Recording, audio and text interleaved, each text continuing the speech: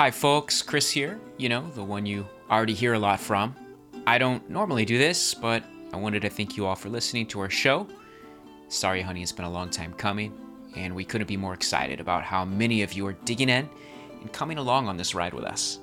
If you want to support the show, please leave a review on iTunes or Google Podcasts. It's almost bizarre how powerful a simple few words and a high rating can be to help spread the word. You can come chat with us at our Discord server. Let us know how many wrong decisions we've made. You can find the link at sorryhoney.captivate.fm.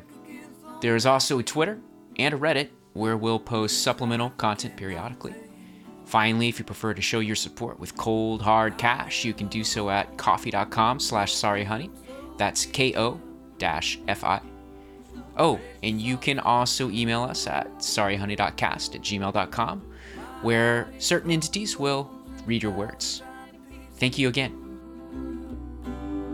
When I think of you walking away from here, my baby told me you best lay down and take a rest.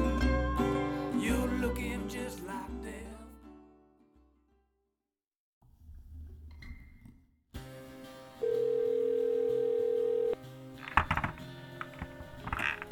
Hello? What time is it? Who is it? I don't know.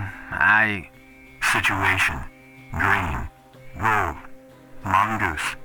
Sorry, honey. I have to take this.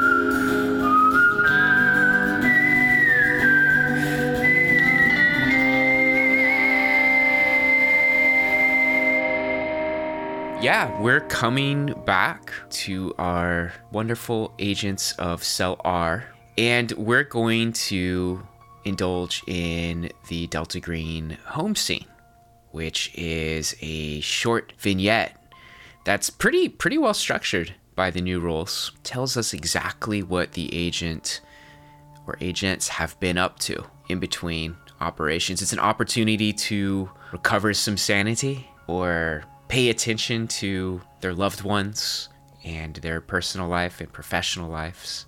Or it's maybe a way to stay on the case, keep going, dive deeper, for better or for worse. But before we get into that with each one of our agents, last operation, we ended up seeing Agent Relic in a hospital bed. I think we'll begin with exactly what that looks like now, weeks, maybe months later.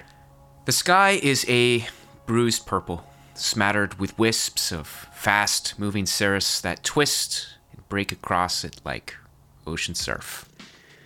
David Burton is finally comfortable. The wooden chair creaks a bit whenever he readjusts, but otherwise the night is filled only with the clacks and calls of cicadas filling the tree branches below. He's still not used to it, the arm being gone, that is, and he set his drink on his left side out of habit. David picks up the glass now, takes a sip. He watches the eerie orange smile along the western horizon dimly pulse, reflecting off the swiftly moving clouds above. Sometimes the force burns, and if his colleagues do their job, it's a good thing. It's a chance for regrowth, change, transformation. David takes another sip. His phone again placed on his left side out of habit, begins to buzz, cutting through the night's uneasy tranquility. It's that phone. Not the one his daughter sometimes calls to check up on him.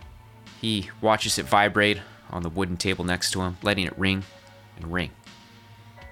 Without fully realizing it, David relents and picks it up before he can think better of it.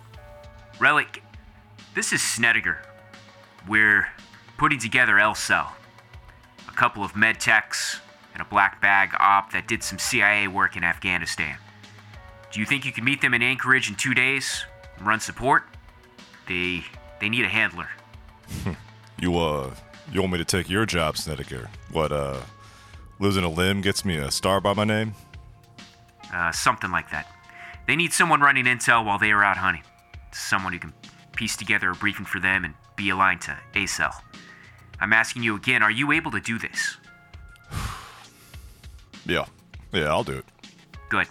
I'm gonna send you a number. It's your connect to the Director of Operations. That's Mannon. He'll get you the info and set you up with a comms package. You'll be working out of a safe house. David hears the click. The chair creaks, groans loudly as he stands up. The horizon now. It seems to burn brighter. Right. That's our little send-off for Agent Relic. Goodbye, Agent Relic. My gosh. For now. I can't tell. I mean, the character started out almost as a joke when I was like, I'm going to play a park ranger. Let's do that.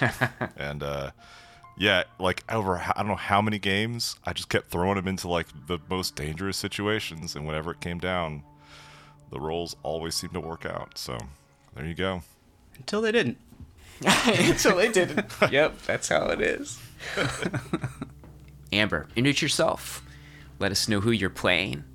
And what has your agent been up to? And what do they do when they receive the missive from the program? So, I'm Amber, playing Agent Roizen.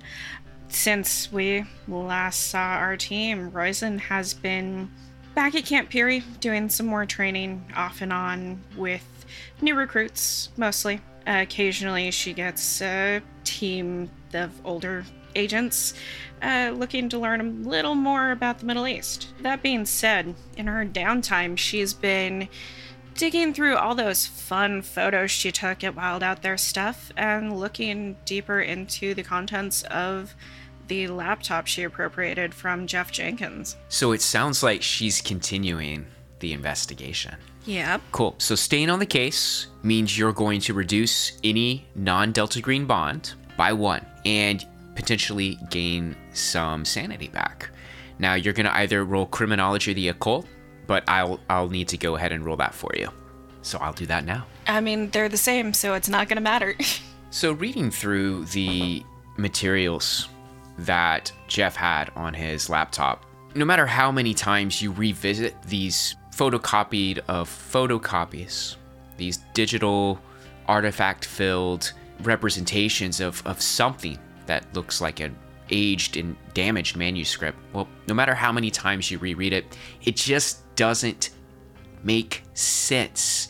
It, at one point, sounds like the ramblings of someone who was involved with some sort of otherworldly congress with a strange entity he kept in his basement that spoke to him in his dreams.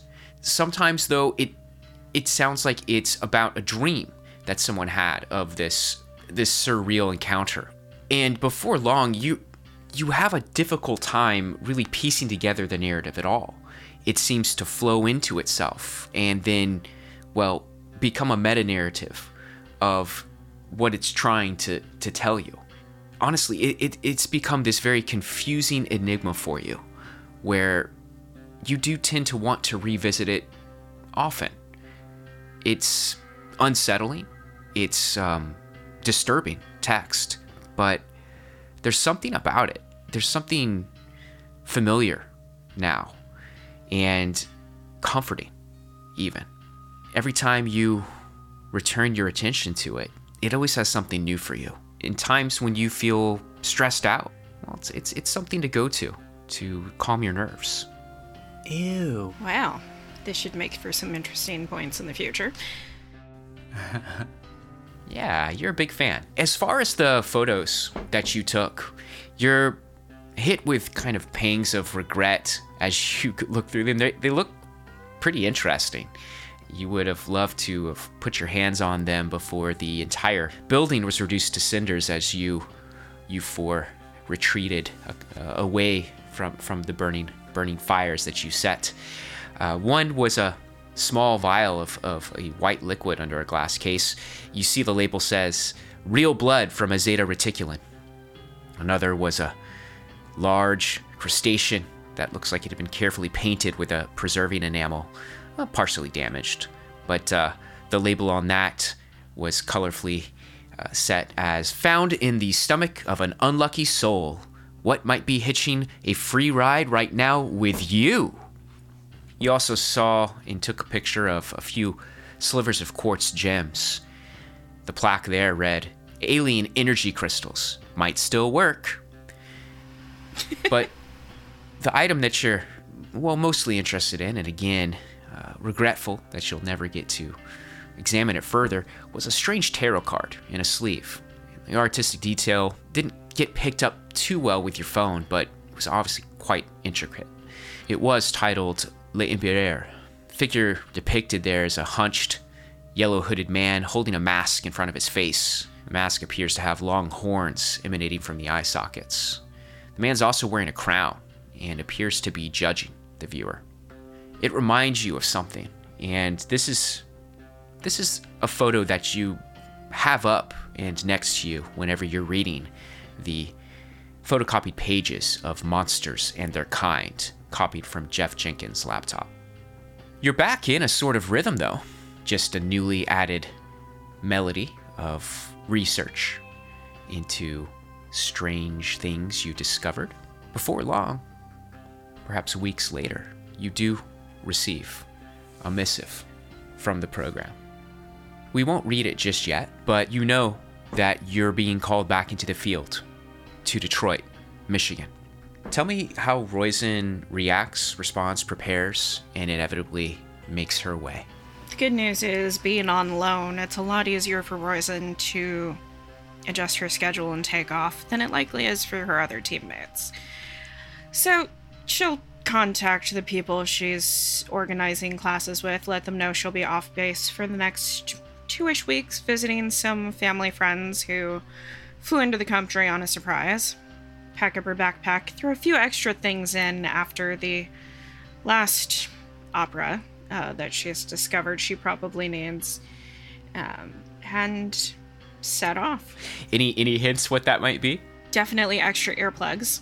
She would like to not be the only one with hearing at the end of this, and she really isn't interested in learning American Sign Language on top of all the other languages she already speaks. Gotcha. That's very kind of you, because they're gonna need it. Good. Little self-preserving there. My random number generator tells me that, Michael, it's your turn. Can you introduce yourself? Let us know what your agent's been up to.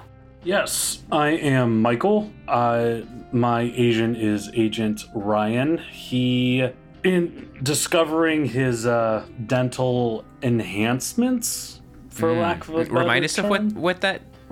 Remind us what that was? Yeah, waking up or getting checked out in the hospital at the same time that Agent Relic did. The nurse pointed out that he seemed to have an extra set of teeth along his gum line there. And in a degree of denial, goes home, goes to sleep, but the fear and terror is reconfirmed the next morning. So he goes to his desk and fishes out a phone that's got a little bit of dust across it from the bottom drawer and turns it on for the first time in a very long time. Dials a number that he has memorized.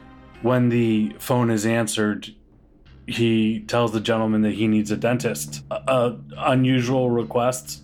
Do you wanna roleplay that? I don't think we need to. Okay. I think what we'll say is you make this phone call. It's a number to a network that you've utilized before. Yep. You make your request, and the phone disconnects, and you are called back after 20 minutes, and you are told that you will have a caller at the address of your choosing, and discretion is appreciated. You actually arrange to have this caller come to your private residence. Before long, you're sitting in one of your comfortable chairs, dozing off, when a, well-kept individual looms over you, placing a mask from a mobile nitrous oxide tank over your nose and mouth. And yeah, you undergo dental surgery to have a correction. Now, you are told by this specialist that it will never be the same there on the left side of your face, but he will at least ensure that you will have no speaking limitations and also ensure that it heals up well. He tells you that you will need follow-up surgeries potentially, however, and he gives you his card. Anything else that Agent Ryan does in his time? Agent Ryan continues on life as usual. Doesn't. Okay. Yeah. Yep. So you're fulfilling your responsibilities? I was actually thinking of this as, would the dental surgery not be indulging a personal motivation? What's the motivation you're indulging? Getting my teeth fixed? Actually, you have motivations on your character sheet. That keep you running. Now, if one of them is dental perfection, then yeah, I forgot about it. So you've got uncovering the mystery behind your father's death, protecting your mother, building your wealth and autonomy, and removing obstacles that are in your way, such as a pastor. You're right. I do like the idea of indulging a personal motivation, but I don't think I'd like to do that kind of based off of the previous mission. And I can't think of anything off of the previous mission that would do that. One of the other things I would like to do, though, is a special training motivated by injury and, inability to get out unscathed. That's kind of, be it ego or whatever it might be, motivated Agent Ryan to improve his skills. Like agility / awareness, sort of, speed. Sure. Reflexes, So that kind of lane. Maybe I think what you would like to do here is dodge. So that's actually improving a skill. Yeah. What that means is you are actually probably going to go to an Aikido class or two, learn from a master. Right. And reduce a non-Delta Green bond by 1, and you'll have a chance to increase your dodge by a certain amount. That's kind of how that would work. Yeah, I'd like to do that then. And Royzen, I did forget to have you decrease one of your bonds by 1. So if you wouldn't mind taking care of that while we continue with Ryan for me. Certainly. So Ryan, which bond would you like to reduce? I just did on my character sheet. I did my childhood thank you. friend. Excellent. Abdurrahman Hamad. So Abdurrahman didn't get that Thursday call that he's used to or something like that. Been busy, bud. Sorry, man. Yeah, he takes it personally. Mm-hmm. So cool. So let's see how you do here. Go ahead and roll your dodge for me, please. Okay. Since you succeeded, there's no effect. So even though you're really focusing on this skill, and learning as best as you can, you haven't made any progress in this short time between operations. That's hilarious. Now, while you've not gained any skill, you now have some understanding of Aikido, and therefore maybe you think you're a little better than you are. Right. Yeah. Horrible pun. Misplaced confidence is what you currently have. Funny. Okay.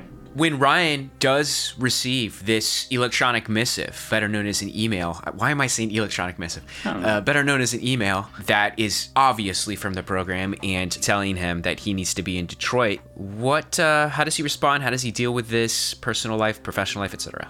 Yep. So he's on the personal front, just as he was sort of with the first mission. He's a bit of a lone wolf in that way. And again, his assistant Chloe is used to handling his schedule, so he gives her a call letting her know that he'll be gone for at a minimum of the following week, and we'll check in to let her know if that leave is going to be extended and to handle work barring anything urgent. And then does his normal kind of packing, go bag, and then asks her to set up a charter for Detroit.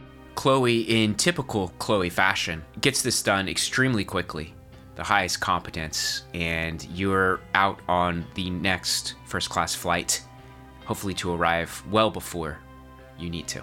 Eric, would you like to introduce yourself? Tell us the agent that you're playing and and let's talk about that home scene. My name's Eric Lundberg, and I'm playing Romeo. He's an agent with the FBI. For now. Until he gets inevitably fired for... All that hooky. That's right. Cool. So how does he spend his time? When Aaron returns home, he kisses his wife, Jenna, kisses his child, Stacy, giving her a coloring book he grabbed at the airport. He makes up an excuse for why he's home earlier than planned.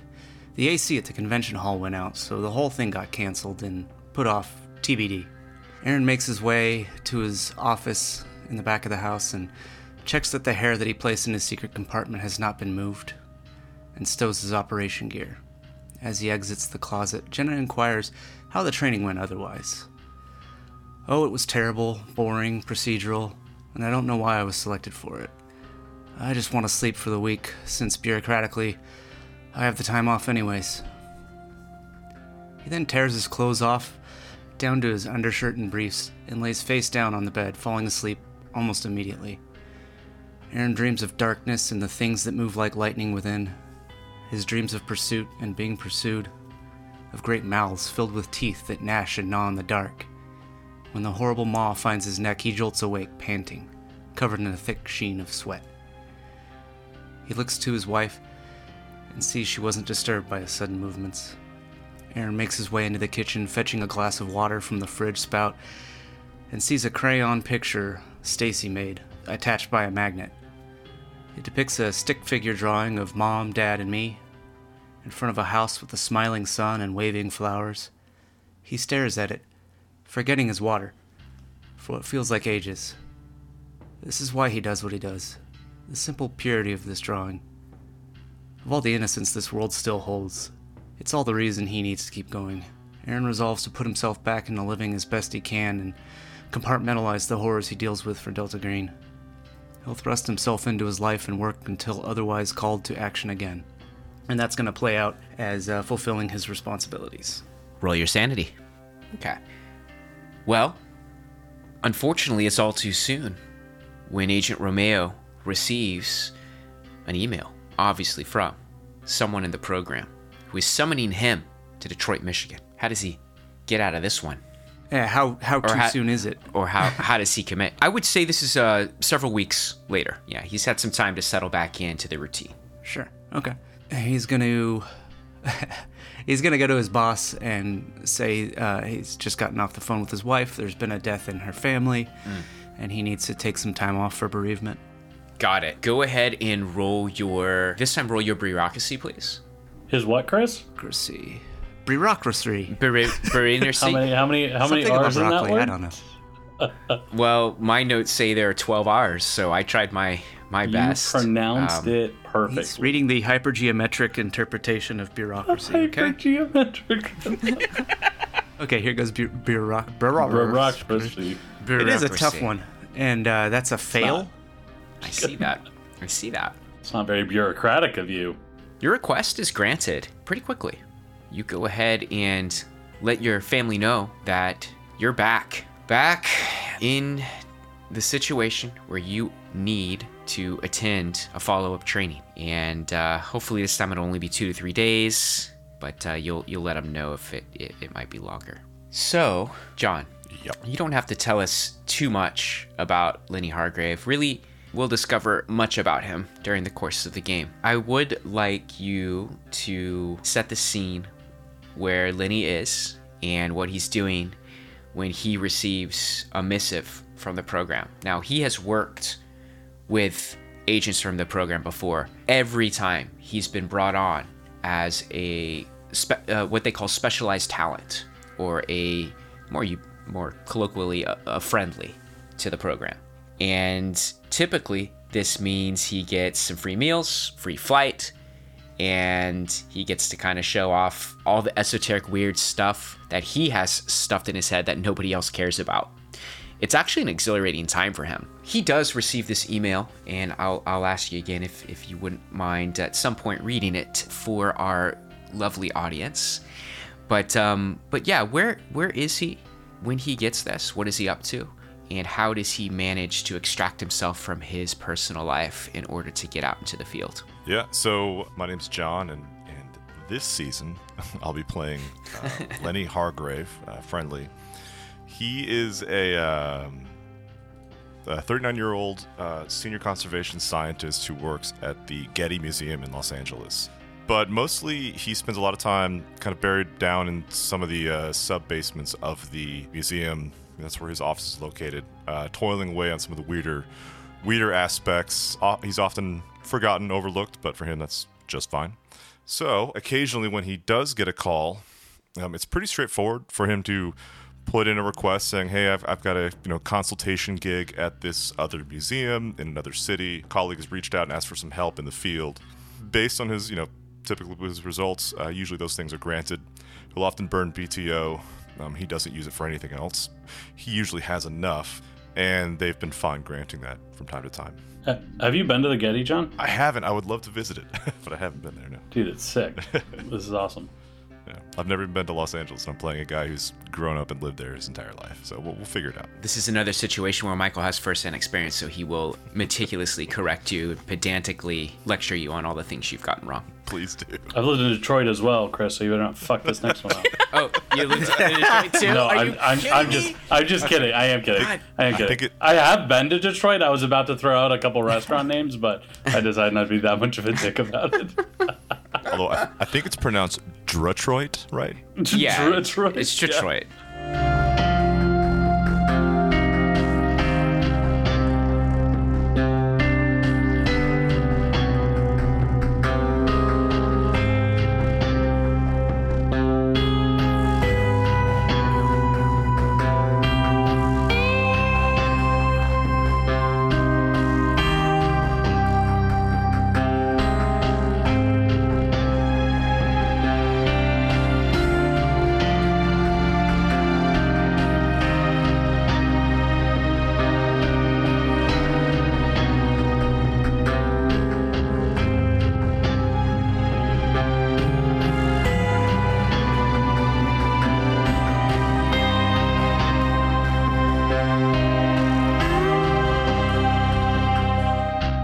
So yeah, Lenny receives an email that is, for him, a bright flashing sign. He knows this is coming from that group within the government that he has worked for from time to time that he can't say anything about to anybody. He feels apprehension and exhilaration all at once. Yeah, so one morning he gets in, he's drinking his cup of coffee, pops up in his email and finds an email titled "New Detroit Stars Emerge!" ! Odd one. So he pops it open and starts reading. Good morning, fellow patron of the art. You are cordially invited to attend a night out at the Detroit, Michigan Opera House. Our friend Steve Bourne will be awaiting your arrival. He can be contacted at 313-237-7464. The acts in this opera are very similar to a previous opera authored by a person of great interest, Jeffrey Jenkins. Can you find any common themes between the first act and the latter acts? If you don't like the music, feel free to stop the production, as a spread of such material could be harmful to the arts. Regards, A. Griffin. And his first thoughts are, as he's initially reading, he says, I don't know anyone at the Detroit, Michigan Opera, but as he continues through the email, he starts realizing that this is a strange email and that this is clearly from the organization that has called him in the past. And he also immediately types in the name Jeffrey Jenkins into Google to see what comes back. Well, a lot comes back. Without further context, nothing really piques his interest or sticks out as anything interesting, unfortunately. Well, at that point, he walks over to his boss's office and kind of awkwardly says, "Hey, I've been asked to go consult at a friend's or colleague's museum in Detroit. I'll need to leave pretty soon. Will that be an issue? Will there be any problems with that?" Roll your bureaucracy. Oh, super failed. Yeah. So it actually takes a bit of time in you working around what is a pretty packed schedule. There's a new exhibit opening that you actually had a pretty, important role in.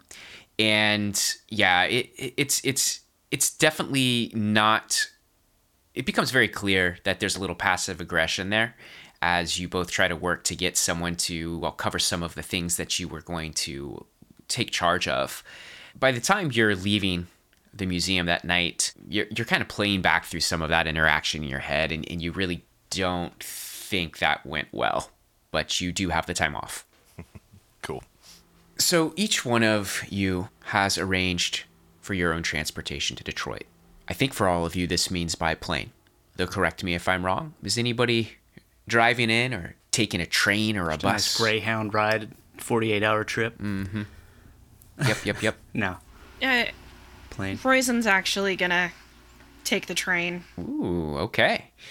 So getting that Amtrak ticket and heading your way in. Well, that works just fine. As each one of you is arranging and packing and preparing and inevitably boarding your transport vessel, you have an opportunity to wait to use the contact phone number that you received or to call it immediately. I'll let each one of you let me know what your agent does. Do you want to call us an order or just talk? Yeah, just talk.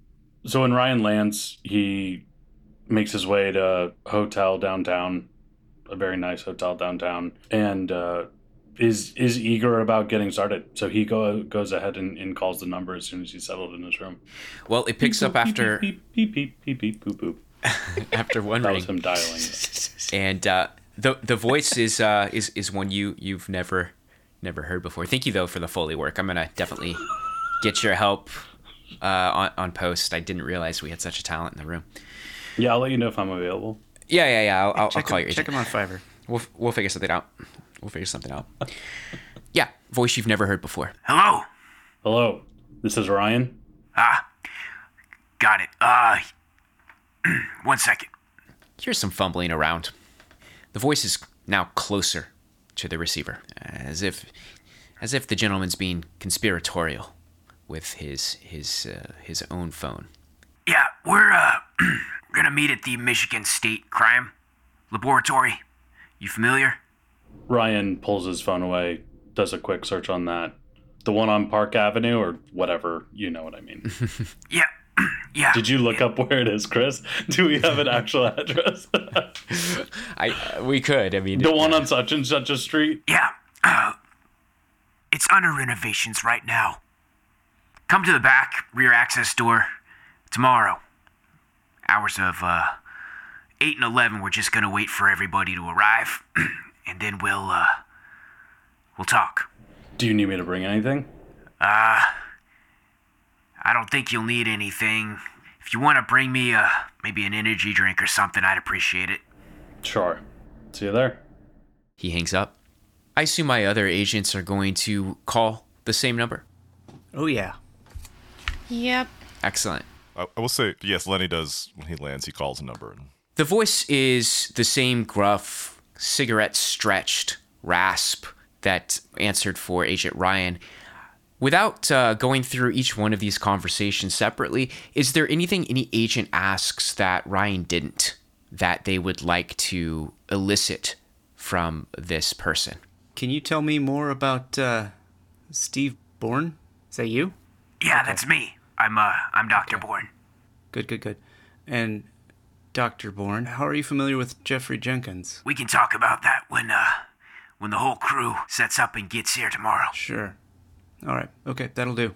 All right. Bring me an energy drink or two. I really need to pick Those me things up. are really bad for your heart. Are you sure? I'm a doctor. PhD. The doctor. Yeah. Doctor of what? Yeah. Clown college. Double PhD. Do any other agents or friendlies ask Dr. Bourne anything in addition to where and when and who? Roizen would have been making this call from the train, so she's going to say as little as possible. Got it. Very much all business, Roizen. I think that's her MO at this point. Pretty much, yeah. Anything else I need to know or any other information that your agents would ask of this gentleman before we switch to that scene? I think Agent Ryan should have inquired a little bit more into Bourne's identity. Nice. Oh. Agreed. You should have. But he'll let it be. He's never heard that one before. He would have chuckled. It would have been a sensible chuckle. Love a good sensible chuckle. So the large facility that is the Michigan State Crime Laboratory It's obviously home to many different law enforcement offices as well as medical offices. It's something that would typically be bustling day and night. However, it's clear that the recent renovations going on as each one of you arrives, all that construction has dampened this typical activity at the site. Honestly, the large complex, it seems rather abandoned. Plastic sheeting flutters in the night wind next to equipment and several aerial work platforms that are jutting out of various faces of the large, stocky building. One by one, you find your contact waiting for you at the rear access door in the parking lot behind the structure. He's standing there, leaning against the wall, surrounded by spent cigarette butts. Seems to be fumbling to light another as you approach. He doesn't say much until all four of you are standing there in a semicircle facing him. He asks that you just wait for everyone to get here, enjoy the night air for now, and says, "Silence can be golden." Romeo silently pulls out a Four Loko and hands it to him. He nods appreciatively that you found such a relic that, I guess those are sold now, They're but now, I think the alcohol-free. The recipe changed and it's, it has no more booze. alcohol, right? Yeah. Is this like a collector's item with alcohol? No, included? he stopped at a corner store, picked up a grape one, Grape, the worst possible flavor. Got it. He looks at it, he kind of grimaces a little bit and sets it down on the ground next to his left shoe. Aaron just nods sadly. Romeo just nods sadly. Hold on. Which of the illustrious brands of energy drinks was he hoping for? Obviously Monster. Well, it's apparent. Yeah, that one was not the one for him. Listener, I can only describe this man as haunting and also haunted. Yeah, actually, I'll go ahead and describe him. Okay. That's what y'all pay me for. Stephen Bourne defines grizzled. His weathered face speaks of heavy drinking, chain smoking, and stress. He has an unkempt shock of black hair with abrupt streaks of gray. It seems like he last attended to it maybe with the aid of a blind and thumbless barber. He is wearing a pristine lab coat, and without it, you four would probably mistake him for a vagrant. His eyes are narrowed slits. Haunted, he looks as though he's peered beyond familiar truths. As each one of you arrives, he does politely offer you a cigarette and a light. Does anybody take him up on this? No. Brian is not. Roisin passes, but she offers him a donut from the box she's carrying. He seems very appreciative of that and takes hefty bites out of the donut, the pastry, as he takes puffs of his newly lit cigarette. Lenny, you're the last one to arrive. And as you step into this, as I described, a semicircle facing this grizzled man, you look around and realize you, don't know anybody here. There's nobody from, the last couple of groups that you consulted for. And you shore yourself up a little bit. Hey, look at the new kid. Hi, yeah, my name's Lenny. I was called in, I think, to help you all out with, they didn't really tell me what, but something I could do. Yeah, John Romeo. He thrusts out his hand and shakes yours, clasping his other hand on your shoulder as he does so. Yeah, good to meet you. Yeah, so Roisin steps up. I'm Roisin. Would you like a donut? Sure, yeah, sure. The jelly ones are pretty good, says the lab coat covered man. Well, now that we're all here, he takes one last swallow. I've never cared much for opera. Too much drama. Too much bloodshed. Too much agony. I guess the show goes on whether we watch it or not. Till that fat lady wakes up and sings. Let's just go ahead and get this started. He grimaces, looks down and spins on his heel, flashes a badge across a nearby maglock, opens the rear door. He holds it open for you to enter. As you four cautiously file through, Dr. Bourne guides you through fluorescent lit halls into a medical storage room. It's quite cramped in here. It's buttressed by tall metal shelves that are stacked with plastic bags and containers, some marked with biohazard symbols. When he speaks, he allows an unlit cigarette to cling to his lip. We're here because our bosses pegged me for another fucked up autopsy. Happens every couple of months in this hellhole. Apparently lots of weird shit pokes up its head or what have you around here. Keeps me busy. I'd moved to some quiet little cabin in the woods, but I've been encouraged to sit tight. Just wait for these midnight phone calls from computer-generated voices telling me to serve my goddamn country. Takes a long breath. Anyway, apparently this one was a friend of someone else they've been watching. Otherwise, the cadaver would have been carved up by some second-year med student. This whole thing would have been forgotten in a couple of days after the next mutilated corpse washes up near Grosse Pointe. He turns to his right, picks up a grubby clipboard that's stowed on a nearby shelf. He seems to refer to it when he goes over the following details. Our victim, Vic, is Darren Henn, 28-year-old Caucasian male, apparently some sort of blogger for an internet show called Beyond the Dark. Lost his head, though. His body was found early last Wednesday morning at Detroit Water Treatment Fact number 3, south side of town. He spent roughly 10 to 20 hours in the sewer system before being found by workers. The decapitation was done through unknown means, and I noted strange 1 to 2 inch cylindrical markings along the wound, inconsistent with known bite mark patterns and blunt cutting traumas. Additionally, my examination discovered an unknown bacterial thrush on the wound, inconsistent with local Monera. My attempts to cultivate the bacteria failed. He looks up from his clipboard at this point, takes a pause. He points out... Is it consistent or inconsistent?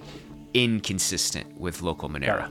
Bourne then turns the clipboard in your direction. You see he's lifted up some papers to reveal a municipal map of what looks like the south side of Detroit, and he points out to you the approximate location where the body was most likely dumped. He also provides you with pictures of the unknown bacteria he collected from Henn's body. All 5 of you kind of huddle over these photographs, the report, and have a chance to ask questions. What do you know about Operation Treadstone? He takes out a gun and shoots himself. His body crumples to the floor. Blood pools beneath him. Ryan reels back, runs for the exit. The door's locked. The lights flash off. You're left in the darkness. There's a heavy breathe. No, I'm just kidding. We're not doing this. I was about to go into it. I was about to go into. He suddenly discovers he knows skills he never explained. He could run out flat out for a mile without losing his breath. How do I know that? Why do I know that? Sorry. Let me read this. See if I ask a real question. Who found him? Workers at water treatment facility number 3. Have you seen anything like this before? Nah, nothing like this. You look like you might have seen some shit in your life. Okay.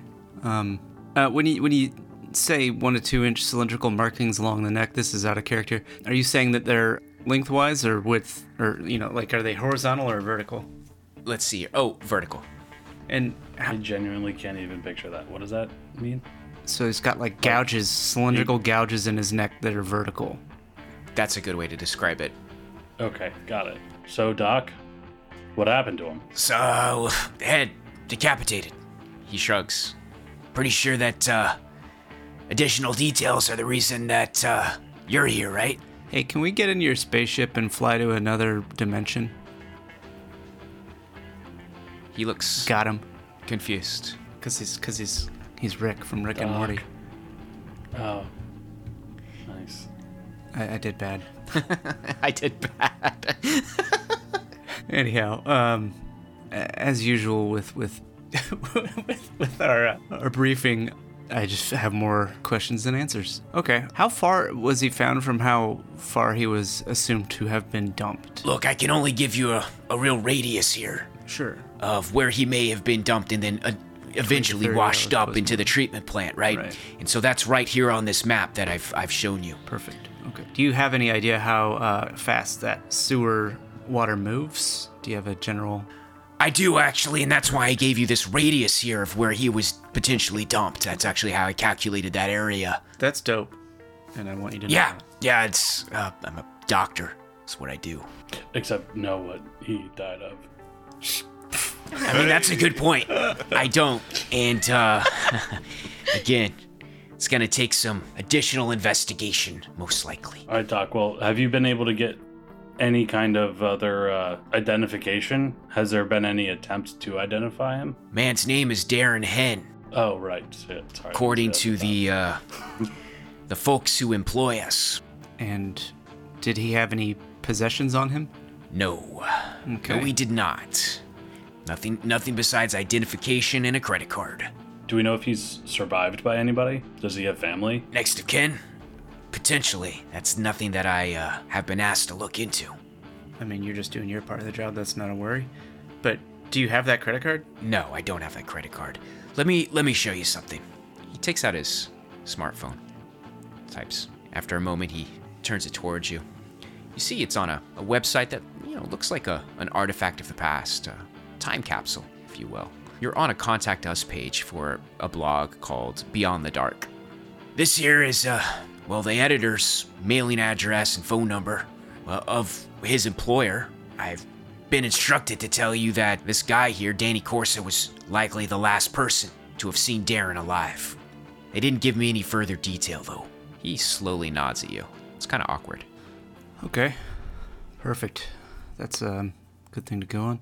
They also told me to let you know Danny doesn't respond, kind of cringes a little bit, respond well to authority. Oh, totally. He shrugs. I'm used to that. Were there no radiations on the body? Did you test for that? There are no radiation burns or indications of high-level exposure. All right, Do you I have no further questions. Yeah, do you have the contact information for the responding officers? I don't. He looks around as there's this kind of heavy silence in the air. What? I just do the autopsies, and they told me to tell you a couple of things about this Danny Corso character. Sorry. Nope, totally understand. We'll stop by. I can think of a few places we can get the extra information. Sure. Yeah, as far as I know, I'm just handing this over to you, the experts. I did my part. Thank you so much. And you did it well. You earned yourself that 4 Loco. Oh, I must have left that outside when we came in to brief. Hopefully I remember to pick it back up and bring it inside and drink it. It would deeply cut me if you didn't. That's Romeo has no further questions. You have, again, just to review, an interim report of autopsy, which includes the details that were just communicated, 2 slides of bacteria, and the location of where the body may have been dumped. You also have been pointed directly to the address of the Vic's employer. Are these slides pictures we were given? Is that what we were to understand? That's correct. Okay. That's correct. And if there's anything you'd like to do or skills you'd like to roll, I am willing to entertain anything. Well, they're 2 very different looking images, so that's pretty wild. I also have photographs of the wound, if you'd like those. Oh, we'd love that. Yes, please. He nods. He flips through his clipboard and passes those over as well. Fairly gruesome. Obviously a headless corpse, since none of you are well trained in medical forensics or medicine at all. It just looks like a jagged, terrible wound. Awesome. Can I roll pharmacy on this? On the bacteria slides? To see if that matches anything that I am familiar with as a medicine or Do you have chemistry poison? Or biology? That is a definite no. Yeah, it's your pharmaceutical expertise does not yield any insight from these slides of whatever organism has been captured here. Okay. How about a cult on the removed head? I mean, no. Okay. No skill needs to be run. Are there instances in occult lore of decapitations? Hundreds upon thousands. Yes. Is the answer. Mm-hmm. Beautiful answer. All right. Well, we got an address. Let's go beat this kid up. Wow. Ryan looks around, dead serious. No, we're not beating anyone up until we've determined that it's the right course of action. Also, no shooting the talking body until we're sure that the talking body needs to be shot, please. Well, that shouldn't be a problem this time around. Yeah, that's what I thought last time, too. The doctor, So the doctor dark. seriously and grimly nods as if he completely understands and is following. Lenny, on the other hand, goes a little wide-eyed. What? Just stick with me, Lenny. These two will get you into no end of trouble. Again. Okay. Come on, children. We've got a water plant to visit. You're gonna go to the water plant? Well, I need to see No, where we're the going body to- was found and talk to the person who found it. So, yes. No, we need to go to Darren's place. Darren was not Darren's place, his employer, right? Listen, they put about 120,000 gallons Danny, of sewage through that place every hour. It's gonna. I smell don't bad. think you're gonna find much in the case of forensics. Now, if you talk to the workers who found him, maybe he shrugs. Listen, you're the experts. I'm sticking my nose where it don't belong. Chris, remind me where what the name of the employer guy was, the guy who ran the thing.